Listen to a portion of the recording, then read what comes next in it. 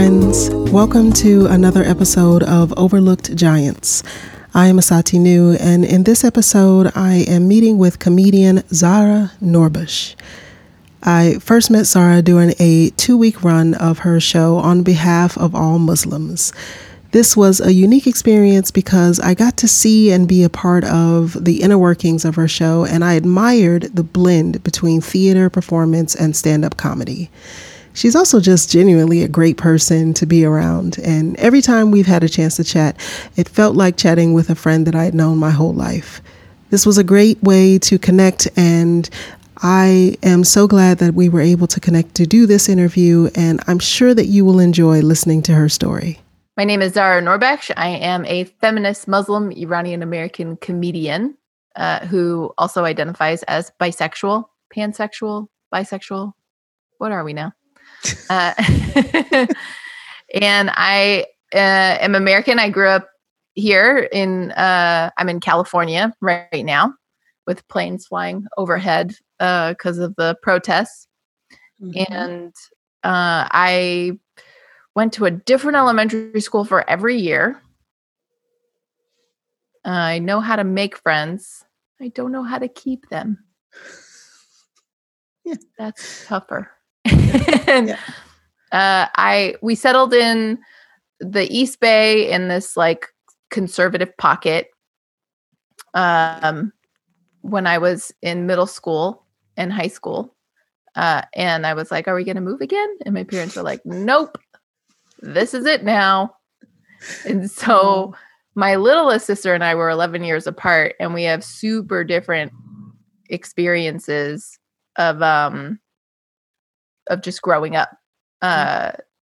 Like she grew up in the same house that she was born in and has been there ever since, still is, you know what I mean? Like I don't have that experience at all. And like she had the same friend group growing up, and just like, and I grew up as a poor kid that it was just like bouncing, right, you know, between flats, and she grew up in this like really affluent white suburb. And then we've got the kids in between who are super well adjusted and like VP in finance, doctor. Then my sister and I are like the bookends trying to figure it out. Right. Now, how many of you are there all together? 4 of us. 4. Okay. Yeah. I mean, I definitely remember the story from your show because you share a lot around your upbringing and just your experience of sort of being the oldest and how things were different. But just can you elaborate a bit more on just your experience of obviously being a person of color, especially in a very conservative area where those things were not the social norm? Yeah, I mean, I didn't grow up knowing that I was brown. I thought I was white and just really bad at it. I didn't understand. The conversations around racism were very black and white. You know, and then it was already like difficult to, you know, sort of advocate for folks seeing racism when it happened as, you know, like watching Black people, you know, and Black kids in high school who were like, that's racist. And then there'd be all this like uproar. What do you mean? You know, this incredulousness of like, how dare you? That's the R word. Like, it was like, that was already hard. So then it was like, well, there's no way that I'm experiencing racism. It must just be me. Like, you know, right.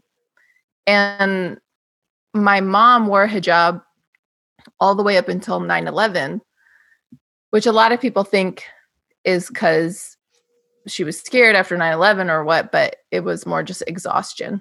Yeah. Because she wore hijab all through the 80s, which is post-Iranian hostage crisis. And in the 80s, that told people that you were Iranian and a hostage taker. They didn't know what Islam was.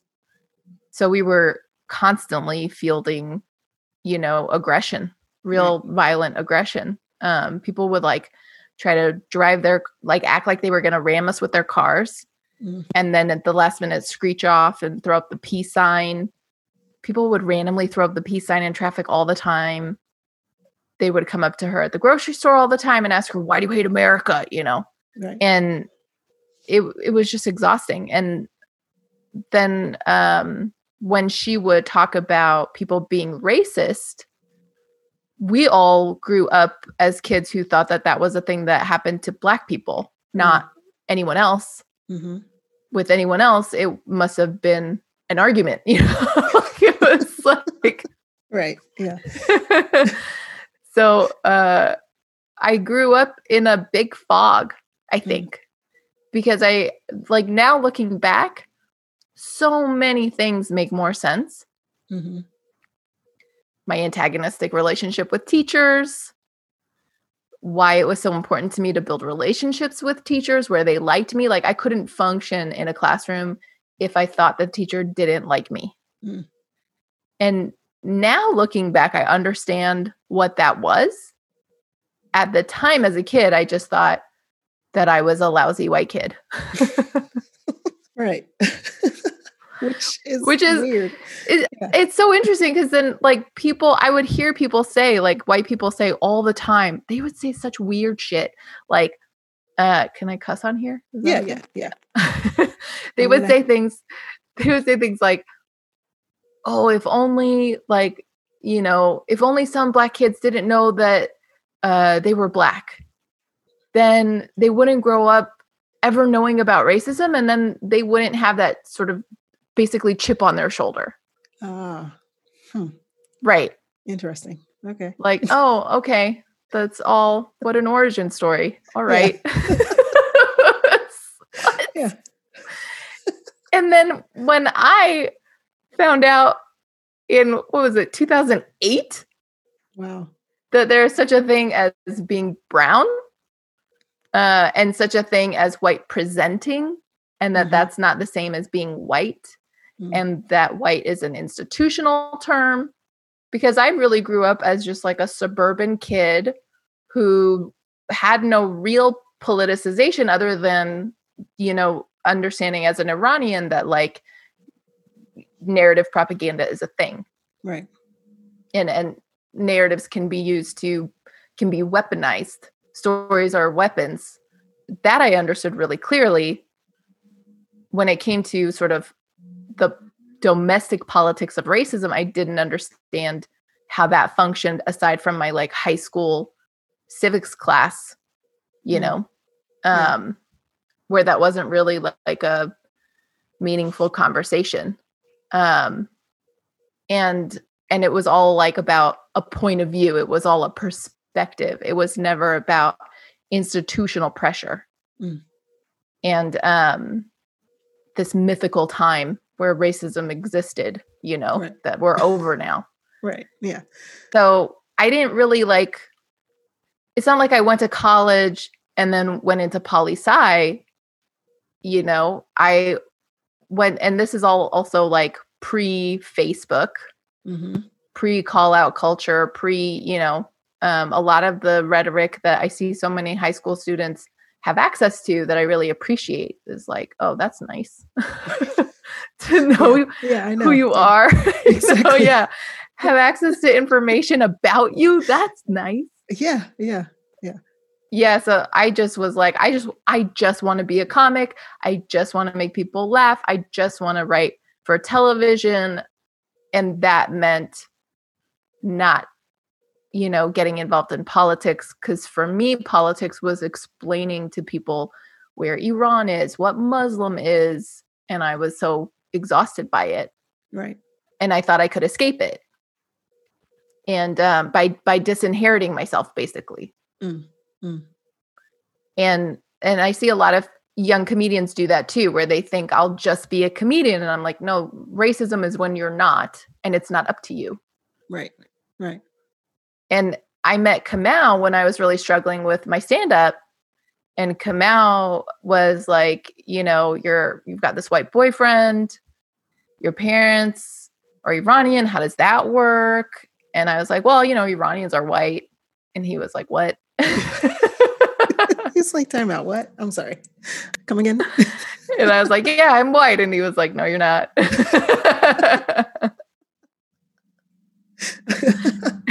And then he told me about like, you know, the sort of politics of whiteness briefly, enough for me to be like, what? And then I saw his show, which is, you know, the W. Kamau Bell Curve, Ending Racism in About an Hour. It really worked for me. That was a really powerful hour. Right. Light bulb on. Yeah. And I mean, everyone is like, oh, that must have been hard. And I was like, no, oh my God, are you kidding? It was like my whole life I'd been gaslit. And then finally, everything made sense. My boyfriends in college made sense. The way they treated me made sense. Every teacher I ever interacted with made sense. All the double standards I kept talking about made sense. Like high school made so much more sense. Yeah. Yeah. So talk to me about when you first, bouncing back, when you first got involved in the arts, when you felt like, and what was your first expression? What was your first artist expression? Was it comedy? Was it, singing in the choir? Where did you first identify that your artistic spirit? Ooh, okay. It was 4th grade. There was a poetry contest. Oh, okay. Yeah. And I wrote a poem about a leaf that fell from the tree and fell a different color. Oh, wow. And wilted and died alone on the forest floor. See, you did know about racism. You just didn't know what you were talking about. It's so interesting because I remember knowing like, oh, if I write something sad, it will win. You know, like I already knew about tragedy porn when I was a kid. They love hearing about our struggles. Right. And that like belonging was, you know, like a sort of a liberal, very liberal theme that teachers very much rallied around. Like, oh, you don't feel like you belong? Oh no, let's fix that. You belong. You know? Yeah, yeah. And it won. And I was like, whoa. I think because that was the first time I really like won something to do with my writing. Yeah. Cool. And so from there, when did you discover that comedy was the path that you wanted to take? I think I always knew because when I was 5, I remember, I mean, that's most of my earliest memories. I always noticed that when my mom would get accosted, you know, by people at the grocery store or when we were walking in the park with questions, foreign policy questions, I would be the funny, likable American kid. You know, there was this one time this guy stopped us in the grocery store and my mom and I were already in a huge argument over Lucky Charms because I wanted them. And I kept saying, all the American kids have them. Everybody eats them. I want Lucky Charms. And they're magically delicious. My mom said, no, they have pork in them. They're haram. And I was like, that's stupid. There is no pork in Lucky Charms. That's ridiculous. Right. And then this guy approached us in the middle of this argument and he opened his mouth with the same stupid question ready to come out of it. Why do you hate America? And I was so over it. And I turned to him and I said, we do not hate your people, sir. Now, will you tell this stupid immigrant there's no pork in Lucky Charms? And he said, there is. Well, actually, there is. What? And he said, you do not need more sugar. Listen to your mother. And I was like, why are you friends with her now? Right. What happened? Right. And even though I didn't, you know, have the vocabulary around it, that was my first experience of being a foil. Mm-hmm.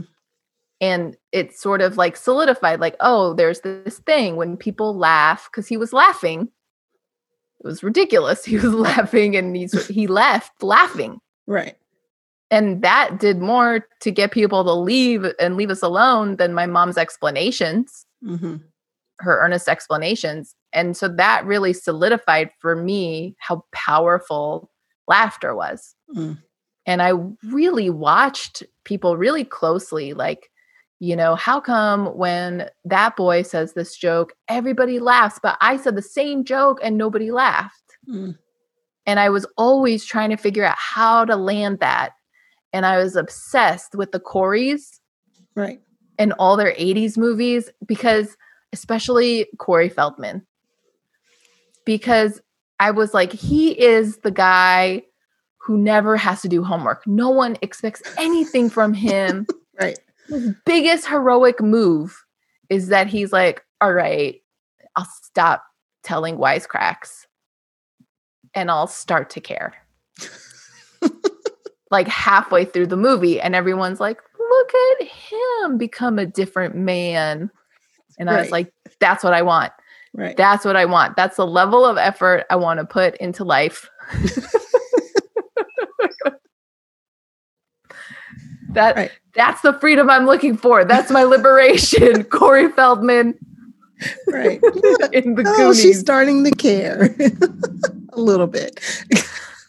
Look at Norbeck coming around. How about that, kid? Yeah, right. Because I was so exhausted as a kid, by exceptionalism. Mm-hmm. And the model minority promise of work until you die and then you can have a life. Right. Right. Like, sleep when you're dead is what my dad used to say. Yeah, exactly. Oh my God. And my dad was always like, just get a PhD. All you need is a PhD. And I was like, you are the most miserable person I know. This cannot be the answer. Right. Yeah. Yeah. All you do is work. You just say work hard, but you're still working hard. And mom's still answering all the same questions like an idiot. Right. Yeah. And I want to live the life of an idiot. I don't want to struggle like an idiot.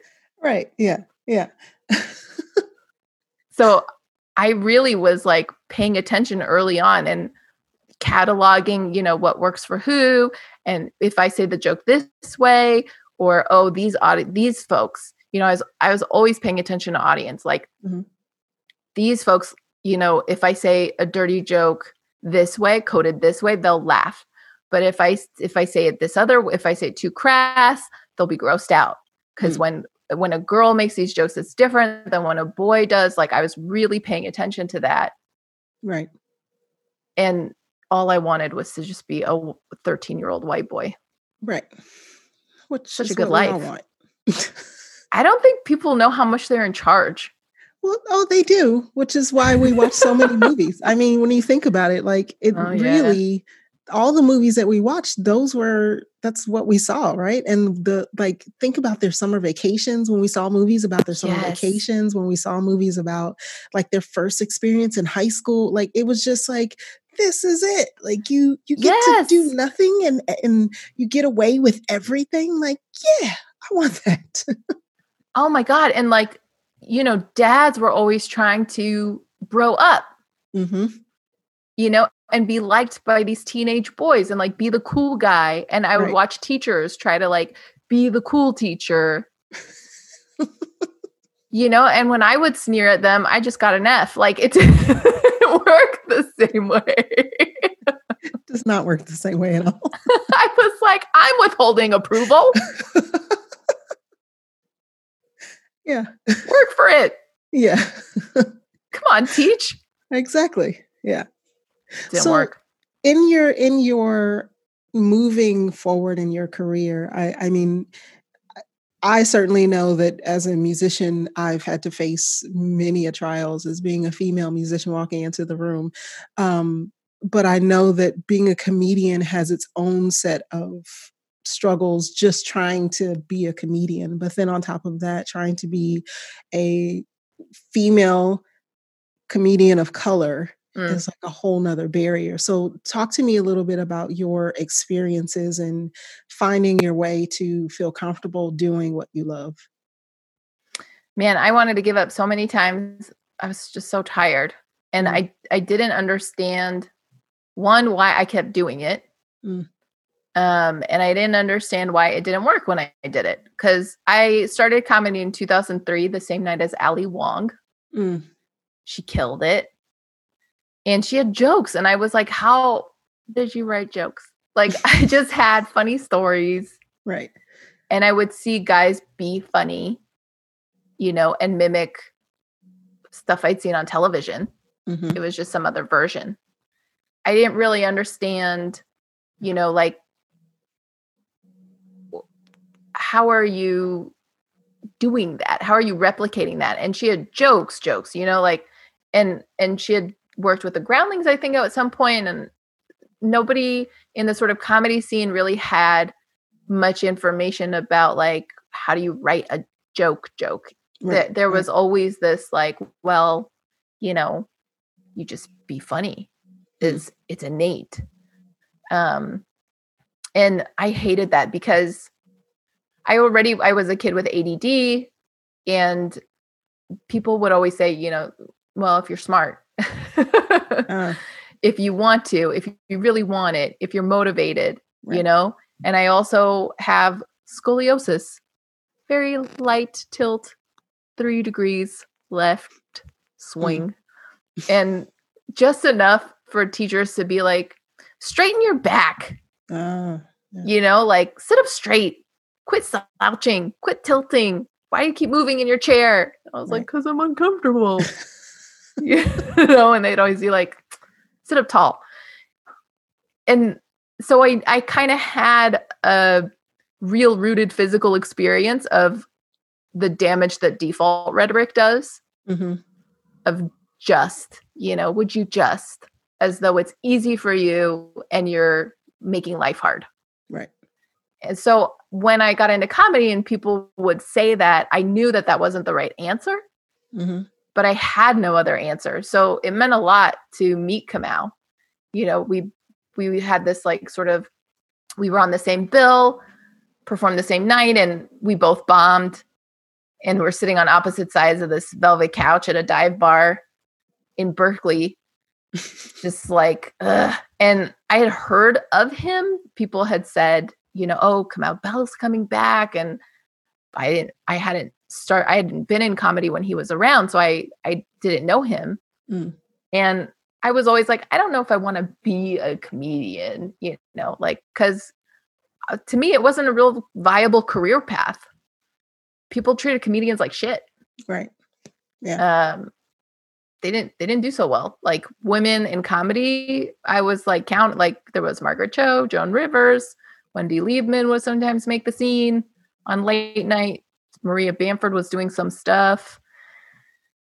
There wasn't really like a prolific scene of women, you know, the way that I saw in law or advertising or medicine. You know, I was like, this doesn't sound like a great idea. And I thought, I'll be a screenwriter, or I'll be a showrunner, or I'll be an author. Like, I was always looking for a position where I had some narrative control. And I knew I wanted to be in charge of stories, because the only thing that plagued me all growing up was people with the wrong story. Right. And somehow somebody told them some story before I got there. That was always clear to me. Right. I was like, I want to be the first person that tells you. Right. And Kamau was my first time meeting somebody who was like validating all my experiences. This is a thing. Audiences don't look at you the same way as they do all these other white boys. This is what she's doing. This is what he's doing. This is what they're trying to do. This is the sort of, he demystified a lot of the magic.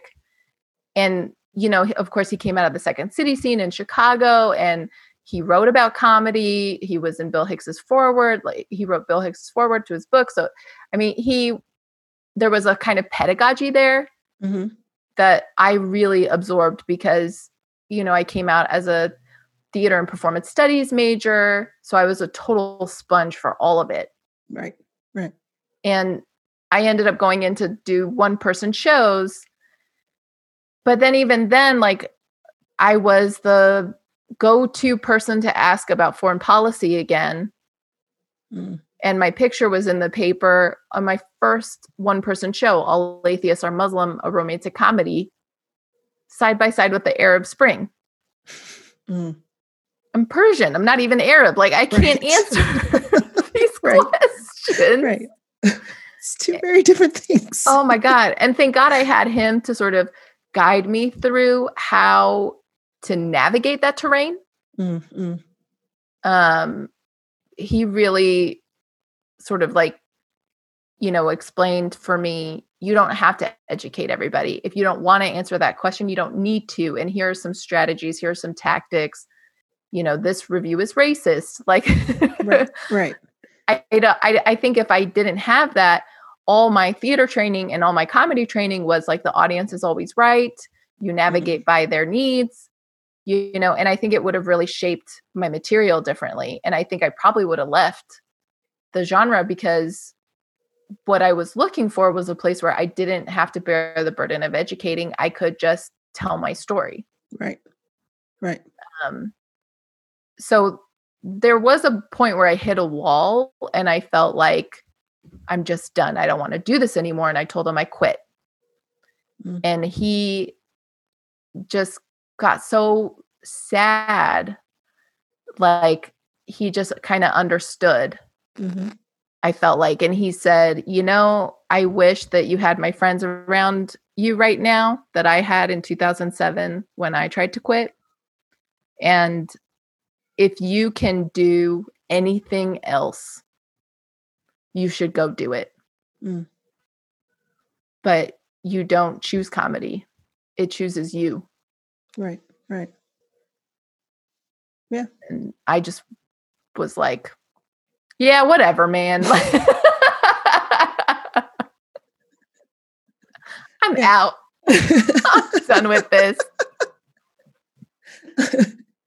So how have you been able to navigate a lot of those spaces where a lot of that racist rhetoric still happens? How have you been able to navigate, even in terms of when somebody writes a review and they make a comment that's racist? Like, what has been your approach in terms of still staying really fierce in right and knowing who you are, but at the same time also putting them in their place? I think I have a remarkable capacity for failure. It just doesn't deter me. Like, I can stand so much public failure. I can't stand too much public success. That messes me up. But having low expectations and making sure others do too of me really serves me in my field. I've had the benefit of really amazing guidance. Yolanda Hippensteel, who was a person who helped Kamau when he was sort of looking for a manager and transitioning into the Totally Biased work with Chris Rock and whatnot. He connected me with her, and she taught me a lot about talking points, messaging. And it reminded me a lot of what I learned in speech and debate as a kid in high school. And it made sense, because I understood messaging as a Muslim kid. Because, at mosque, we were always trading notes about how to talk to our teachers. It's like, oh, in class, they made me be the Native American kid on Thanksgiving again. Right. And I had to explain what narrative propaganda is and genocide. And how do you guys do that? Right. Yeah. And this isn't even formalized. This is just like kids trying to figure out how to be kids in school. So I understood. She didn't have to win me over on because I notice now, like when I try to tell other comedians who are like me, hyphenated comics, and I try to tell them like, this is what you got to do. And they're like, I don't need to do all that. And it surprises me because I guess I didn't have that sort of, I won't need to do that. As soon as she started explaining it to me, I was like, oh, I understand. Right. And I picked that up really fast. And there's this tip that a director of mine gave once to another director in directing class when I was a theater major, where she was having this actor who was just really coming in, not doing their work and deflecting.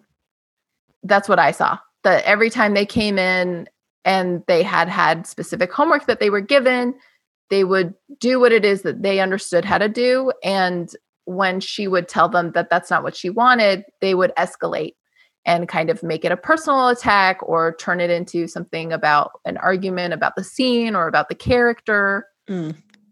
Even though she's the director, kind of telling this actor, this is what I want. Right. And our directing teacher said, what you do is every time they come in, you give them the same note. And they're going to go all over the place, and you're going to give them the same note. And you're going to say it the same way. And you're going to say, thank you. I still have the same note. And that really served me navigating these foreign policy questions, because it's like Groundhog's Day. It's the same question, it's like, why are there good and bad Muslims? What's that about? Like, and it's like, none of these things are true. All of this is a fallacy. I can't engage with any of it. It's some other version of a tantrum. Right. And so I would just have the same note. I'm here with my personal story. You can say that there are good and bad Muslims in the world. Sure. There's many ways that I'm both. I think what's important to me is that you found a way to relate. Right. And I think that's more important than anything right now. I think that's more important than you understanding my people. I think more important than anything is you relating to me as a person. Right. Which is what I know we would all love. Right? Oh my God. So bouncing back, when did you discover that you were something other than just a straight woman? When did you discover there was something queer about who you were? I think I remember when I was like 5, there was this couple that used to do aerobics together. And I was totally into both of them. I was like, both of you guys have a hot 80s aerobic thing going on. With the biker shorts. Oh my God. They had the leotard. Oh, wow. And warmers, leg warmers, and the big hair. I'm a Persian woman. I love volume. And I was like, whatever you guys have going on is great. And I kept asking my mom, so how did they get married? Because I wanted to marry them. Right. How can I become a part of this? I knew that people got married when there was a chemistry, and they would get married. We would go to weddings, and it was like, oh, she likes him, he likes her, they're married. I thought marriage was probably some version of sex. Like, I just thought that was the word. And I was like, I want to marry them. How do I marry them? How did they get married? Because she has blonde hair and he has brown hair. How do they get married? Right. How does this work? I just want to get all the inside scoop. My mom was like, anyone can get married. What are you talking about? And I was like, got it. Understood. Yes. Yeah. And like people, I remember mimicking a lot of quote unquote normal behavior around sexuality. Like, I understood that Zach the Lego Maniac was a good looking kid and that I should swoon over him because he acted like all the boys in the movies where girls would do that. And I think I definitely noticed that other people weren't taking notes around sexuality the way that I was. Right. As an adolescent, just always looking for cues. What's normal? What are normal people doing? How do we normal here? Right. I would like to normal. Right. And I remember in high school, I was sort of like making remarks about this like one model and about how gorgeous she was. And one of my friends made a joke like, Zara, if you have something to tell us, we're here to hear it. Right. And I genuinely paused for a moment and said, you know, I actually wonder sometimes. And then the bell rang and we all just left. No one ever talked about it. Are you serious? There was no follow-up? There was no like, so let's go back to that. No. Wow. Okay. Like queerness in the 90s, where I grew up, was very like confusion. And unless you had a sickness, you didn't need to follow up on that. Gotcha. And all of us got confused. But if you didn't have something wrong with you that we all had to take care of, you know, and be sensitive around, right? Then, because, you know, there was that whole, like, you can't help it. Gotcha. Yeah. Yeah. If you're one of the people who can't help it, then it makes sense to be queer. But otherwise, get it together. Pick a side. Just stop. Yeah. Pick a side. Yeah. And it wasn't until the Orlando shooting happened. And everyone was saying you can't be gay and Muslim. And I had been with a woman and I was like very clear on my queerness, but I just never talked about it because it was always about sex. And because I already had to navigate sex in my friendships with men. And I had really close relationships with women who were lesbians. And I was like, I don't need one more place where I can't have friends.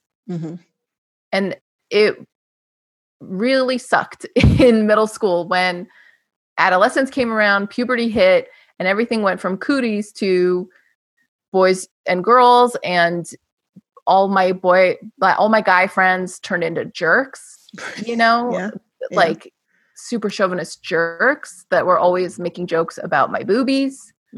And all the girls only wanted to talk about boys. Right.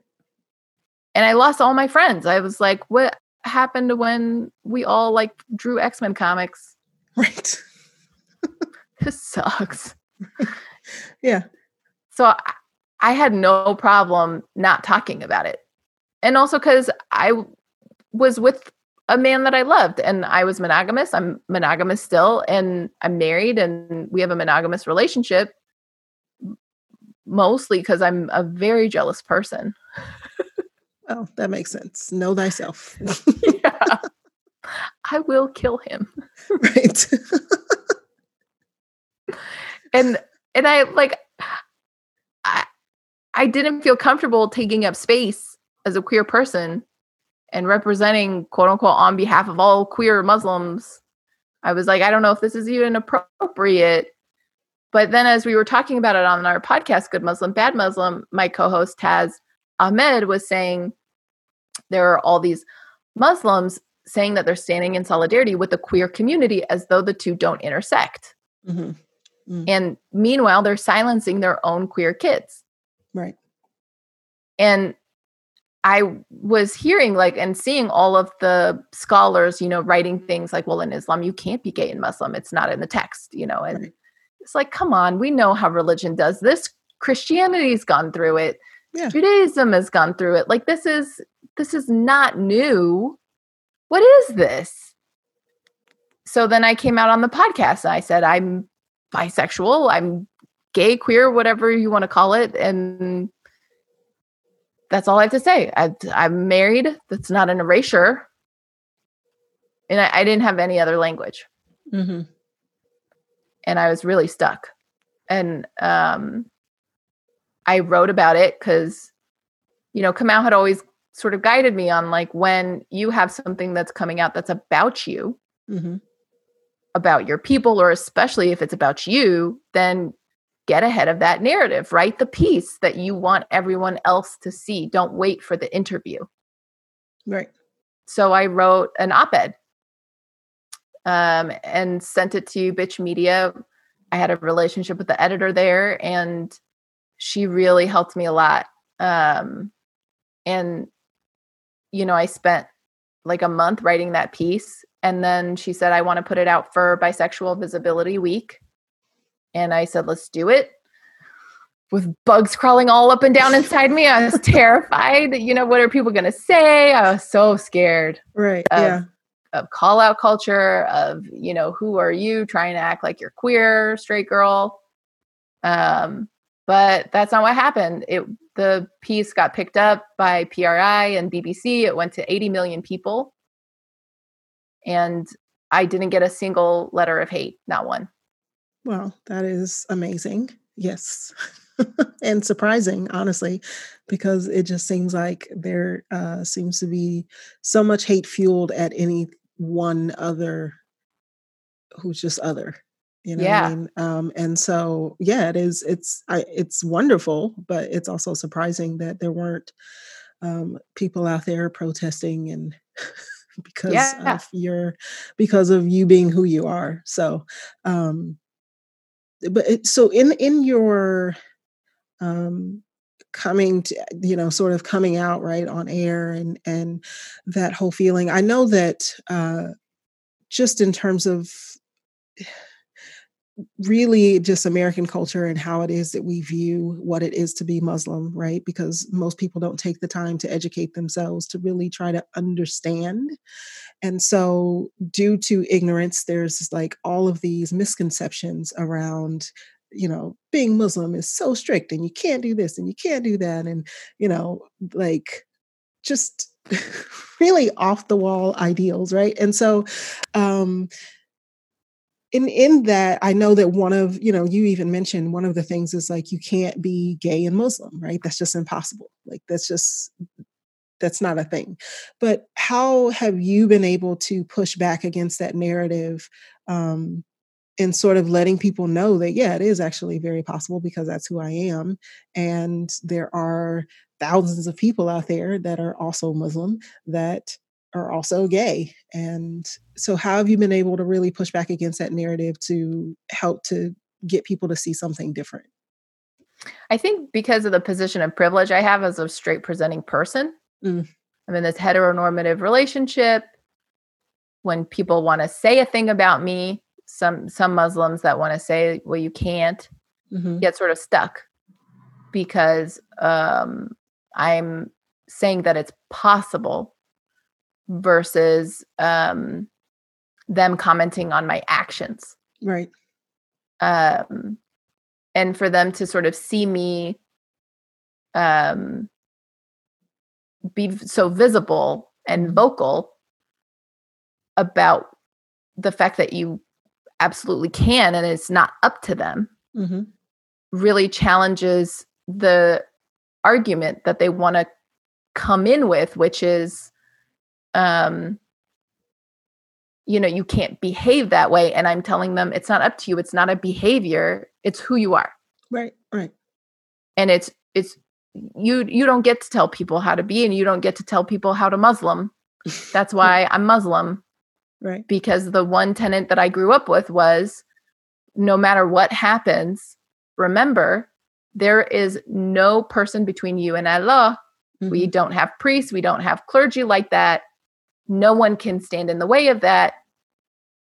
That was very much my origin story as a Muslim, was my dad telling me about the story of the Kaaba and about the sheikhs and about how they were lying to the people about the role of idols, and that people would throw money at the feet of these idols, and then these sheikhs would take the money, and they were, you know, wielding institutional power, calling it divine. And that the way to prevent that from ever happening is to know that no one stands between you and divinity. That's your relationship. And they don't get to comment on that, and they don't get to judge it. So I think sort of coming from that position, and as a woman in a heteronormative marriage, really insisting that we have these conversations still, even though it's not impacting me as they see it. You know, I'm not asking for permission to be gay. Right. And I'm not really asking permission to be accepted, because they accept me because I'm in a heteronormative relationship. Right. Right. So I think that helps. I think also It helps that I'm Shia, oddly,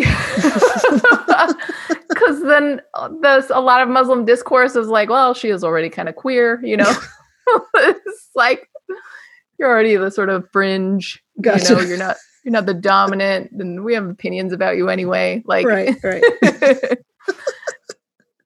So and then because I'm a comedian, that's disarming sometimes. Mm-hmm. You know, people will say, well, she's a comedian. She is trying to get people to think differently, you know. There's that too. Mm-hmm. Even before I came out, though, I used to say I'm the pork-eating Muslim. And people would get really frustrated by that. They would call it an assimilationist narrative. But for me, it was a way to be queer because pork was pussy. Right. It was a way to gauge how safe I was. Mm-hmm. Right. Yeah. Around people. If they really lost their minds around that, what else are they going to lose their mind around? And I would get emails from people saying, you know, I'm gay, but I don't eat pork. What are you doing? Yeah. And that was how I would find friends, you know. It's like, yay! Wait, you eat pork too? Or wait, you're gay? Okay, great. Let's. Can you stop eating pork though? No, it's delicious. You know. Yeah. I mean, I feel like it's there's so much in terms of how so many of our stories as just queer women of color cross paths, right? And just the ways in which we're so connected in terms of having these same struggles and these same journeys. And it may be, you know, the story may sound a little bit different. It may have some different characters, but honestly, it really is the same plot, right? And so, how have you been able to continue to find inspiration? I know you mentioned that you had thought about quitting at one point. How have you been able to continue to find inspiration to do what you love and to stay in this? Yeah, I mean, I think after having written the report, Funny is Funny, New Development Models for Diverse Voices in Comedy, mm-hmm. for the Pop Culture Collaborative, it really sort of gave me a sense of legitimacy on an institutional scale that I really needed to be for me. Like, because it's one thing to say it, you know, say I'm a comedian. I know I have one-person shows. I know I'm not performing 5-6 nights a week. It doesn't make me not a comedian. It just means that I struggle with access. Right. Right. And we need more stage spaces for people like me who don't want to go to bars where I have 5 minutes to address the tension in the room, which is about me being ethnically ambiguous, and then immediately is about me being Muslim, and then immediately is about what is Iran and where is it and what do I think of it? Right. You know, I can't do comedy there. So when you figure that out, I'll go there. Mm-hmm. Meantime, I'm developing one-person shows as a way to find my comedic voice. That still makes me a comedian. Right. Right. It's one thing to run around saying that. It's another to have institutional support saying, we see that this is a problem. Right. Right. And so in that, even in developing the, you know, the one woman shows that you're doing and sort of creating, it's interesting. I did an interview with Mary Guzman, who is a film director. I think you may know her, but and so one of the things that she mentioned was the fact that she was never really welcome in the room, you know, and most of the time that room was filled with white cis men. And so really she was just never really welcome in the room. And so creating her own room and creating her own space. And so do you find it to be more frustrating or more liberating for you to have to create, in a sense, your own room, right? To not necessarily be able to go to do those places. Is it more frustrating or is it more liberating for you? Definitely is more frustrating. You know, it's so much to like, you know, like my friend Irene too was commenting on Zoom comedy shows and how much of a pain they are, because you have to like, all of a sudden you're not a comedian anymore. Now you're tech. Now you're also having to like establish lighting, find a good spot, look at the wall, look at the colors, and I'm like, I was like, whoa, that's what it's like on a metaphorical scale to try to be a comic when you don't have a room. Right. It's like, I have to build the theater space. I have to go out and find my audience demographic. I have to invite them. I have to get them there. And then in addition to that, I have to work against everybody who thinks that they know, because it's not theater. It's not the same as a theater crowd. Theater crowds are largely affluent white subscribers who are older and are of a generation when theater was subsidized. In a Jimmy Carter era where that was a cultural experience. You went to the theater. Right. And we don't have that anymore. And so that's the predominant audience. And I have to go like really seek out, folks who show up, which is largely people involved in grassroots movements. Yep. They like showing up. Yeah. Yeah. And I have to do all that. I have to do the marketing. I have to do the producing. I have to, and most of the time it's not welcome. Like people don't like a smart woman of color. Yes. Very much aware. Yeah. Yeah. They don't like hearing that you're telling them they're doing their job different, wrong, however it lands for them. And what I see is at some point you get better at being a producer than an artist. You get better at marketing than being an artist, and people let go of their art and go do that. Right. And it sucks. And I've had to really work against that instinct in myself. And now I'm turning 40 in a couple days, 11 days. Wow. Happy birthday. Thank you. We'll have a virtual party. Turn it up. Yeah, something. I'm turning 40 and then like I feel it, like there's certain things that are such a comfort to me to do. It's so much easier for me to open up a Google spreadsheet and build a class and teach a class and set up a syllabus and fix other people's writing than it is to really sit with my own writing. Right. I'm not as practiced in that. And especially as the oldest kid, I'm very practicing caretaking. Right. Right. It's much harder for me to put that inclination in the parking lot when I work and sit with the discomfort of I'm not good at this, and especially being 17 years in, I've learned to shut off those gremlins. Thank you for the fireworks. Thanks, neighbors. To turn them off and to notice them and say, oh, this is me not being as practiced. It's not the end of the world. It doesn't mean I'm not built for this. Right. Right. I can do this. I've done it before. I just have to get through this hump. Right.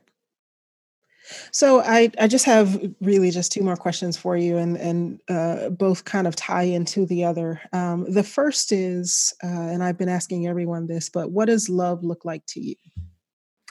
Love looks like infrastructure. There you go. Okay. Freeways, libraries. Okay. Post offices. Gotcha. Public reform.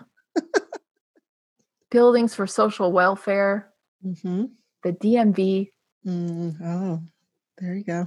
That's not many love. people have that on their list. I can guarantee you that. What is your mode of self-care? Like, how do you practice your self-care? Or do you practice self-care? Yeah, I mean, for me, the practice of self-care is self-exploration. Because it's always been a radical act for me to have to pause in other people's experiences of me and say, no, that doesn't help me. Right. I've I get a lot of like, you should sit this way, you should exercise this way, you should behave this way, you should talk this way, you should move through the world this way, your career should look like this. Right. And at the same time, it's not like that path is laid out for me. So I never feel like I'm in such a place where I can hear advice and ignore it. You know, I really seek out advice actively because, you know, but I'm always piecing it together. So self-care for me really looks like pausing and hearing my own inner voice and letting it really navigate. I'm so used to putting it aside. Right. And so final question here. If you were to give any advice to a young queer woman who is coming up in the industry, whatever part of the industry, what advice would you offer to her? Ooh, wow. I don't know why I said wow. Like, maybe because I never feel like a person to give advice around that because I spent so much of it silent. That like me seeking advice around it was always, I feel like I'm not queer enough. Thank you. More fireworks. They're just ashes to your words. Yes. I think probably just you're queer enough. Yeah. Don't let other people tell you how you're supposed to be. It's just one more version of the same thing. Right. All right. Well, I thank you again for taking the time out to meet with me and to do this. Thank you. I do hope that you've enjoyed this interview with Zara. Please be sure to follow the links attached to the podcast for ways to connect with her, and be sure to follow her on social media to find out where she is and what she's up to and what she has coming up next. Thank you so much for listening. Please stay tuned for more episodes to come. In the meantime, be well, be blessed. One love.